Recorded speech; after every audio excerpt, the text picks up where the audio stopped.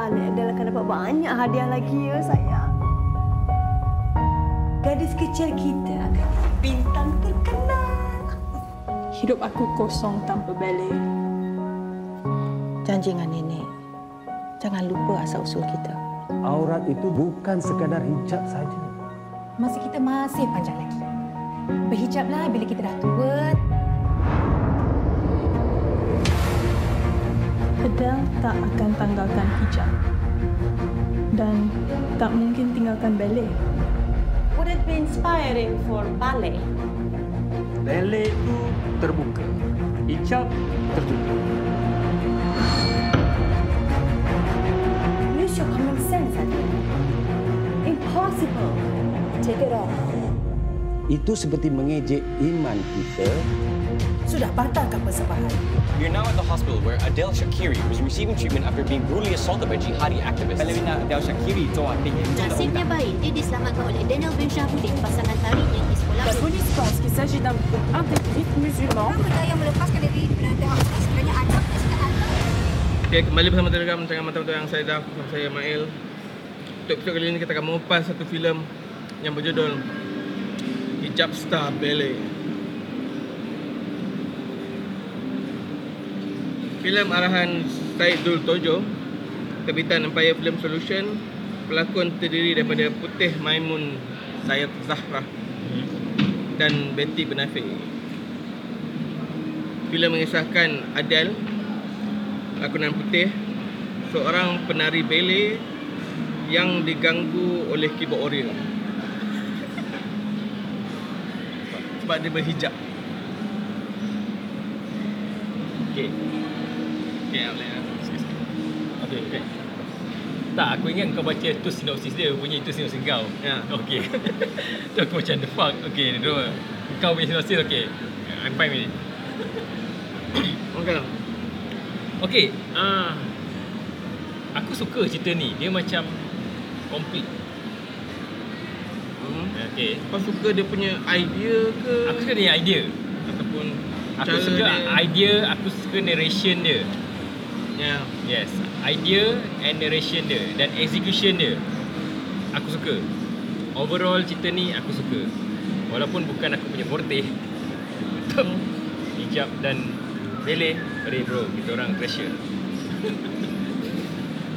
Sebab tu kita orang bukan trash. Kan? Mungkin kau pula. Sebab okay. Dia terus akan masuk negative side nanti. Aku dah tak ada apa-apa di dalam ni.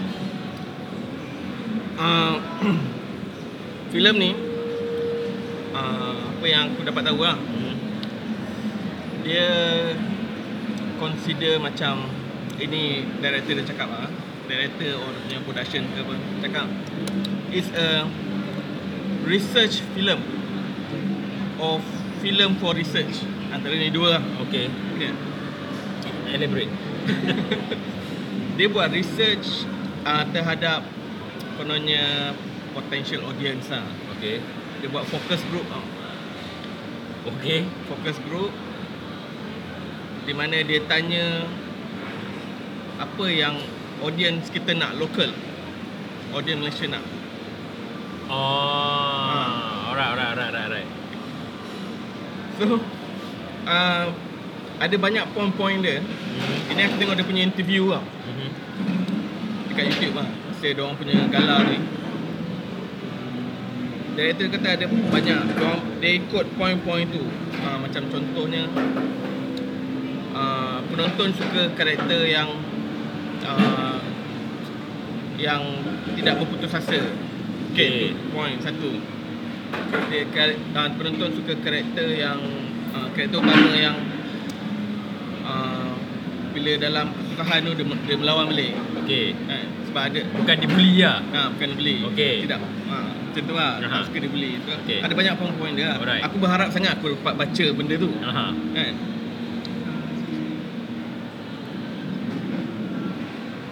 Ni pun tampar. Okay. So sebab tu kau rasa movie ni macam komplit. Okay, sebab dia Okay, aku faham. Okay. Alright. But they check everything out. Apa yang kena ada dalam movie. Apa yang orang nak. Okay. Tapi pada aku rasa bila masa aku tengok tu, kalau aku as a foreigner tengok, mungkin aku boleh enjoy.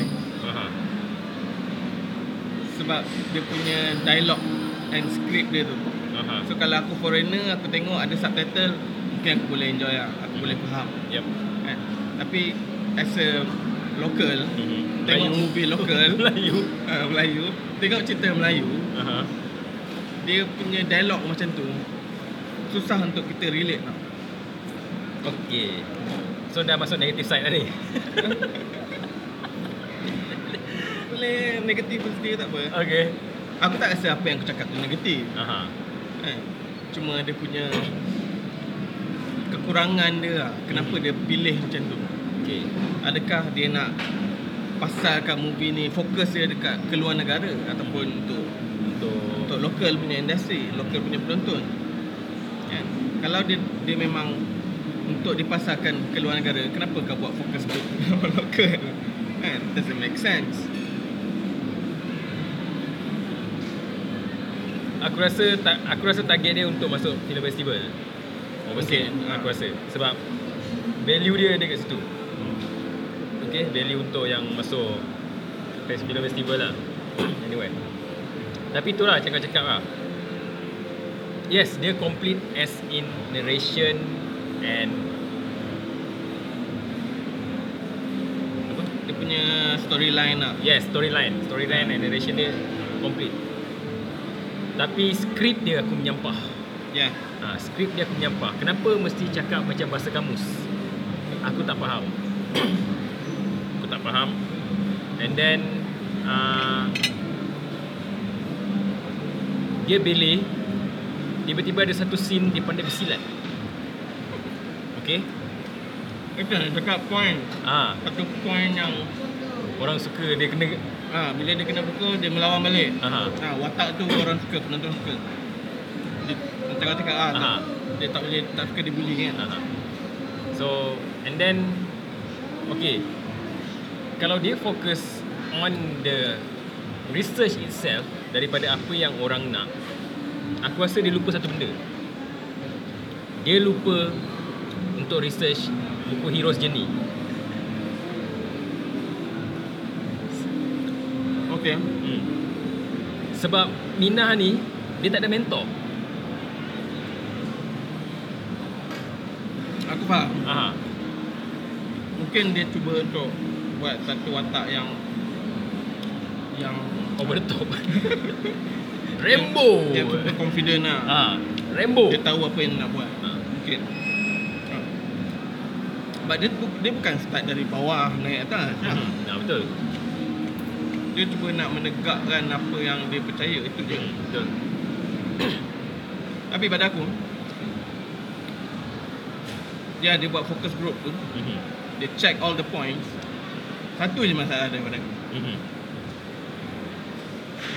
Dia tak hire real actor. Exactly. Tak guna kalau kau check everything tapi yang berlakon tu kayu. Betul. Doesn't work. Semua kayu kecuali Betty Benafir dengan nenek dia. Aman Grasika is okay, tapi sebab dia tak banyak scene, so just there. The main character. Yes, main character. Supporting okay, tak ada masalah. Main character tu macam tak ada karisma. Dia tak ada apa-apa. Yes. Dia tak ada. Kau tak nampak expression ni tau. Tak nampak. Tak nampak expression macam mana penonton nak relate, menjiwai watak dia. Exactly.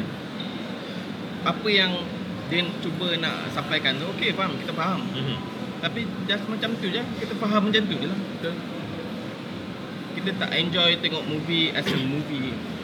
Kalau nak katakan dia ada banyak scene dia joget ballet, tak banyak. So aku presume kau boleh hire the real actor, dan untuk scene ballet pakai double lah. That's why. Tak ada scene dia menari sangat pun. So why you want to hire a real ballerina? Betul. Tak perlu hire the real ballerina untuk cerita ni. memang lag kat situ lah. Pada aku dia lost banyak point lah sebab pelakon utama. Betul.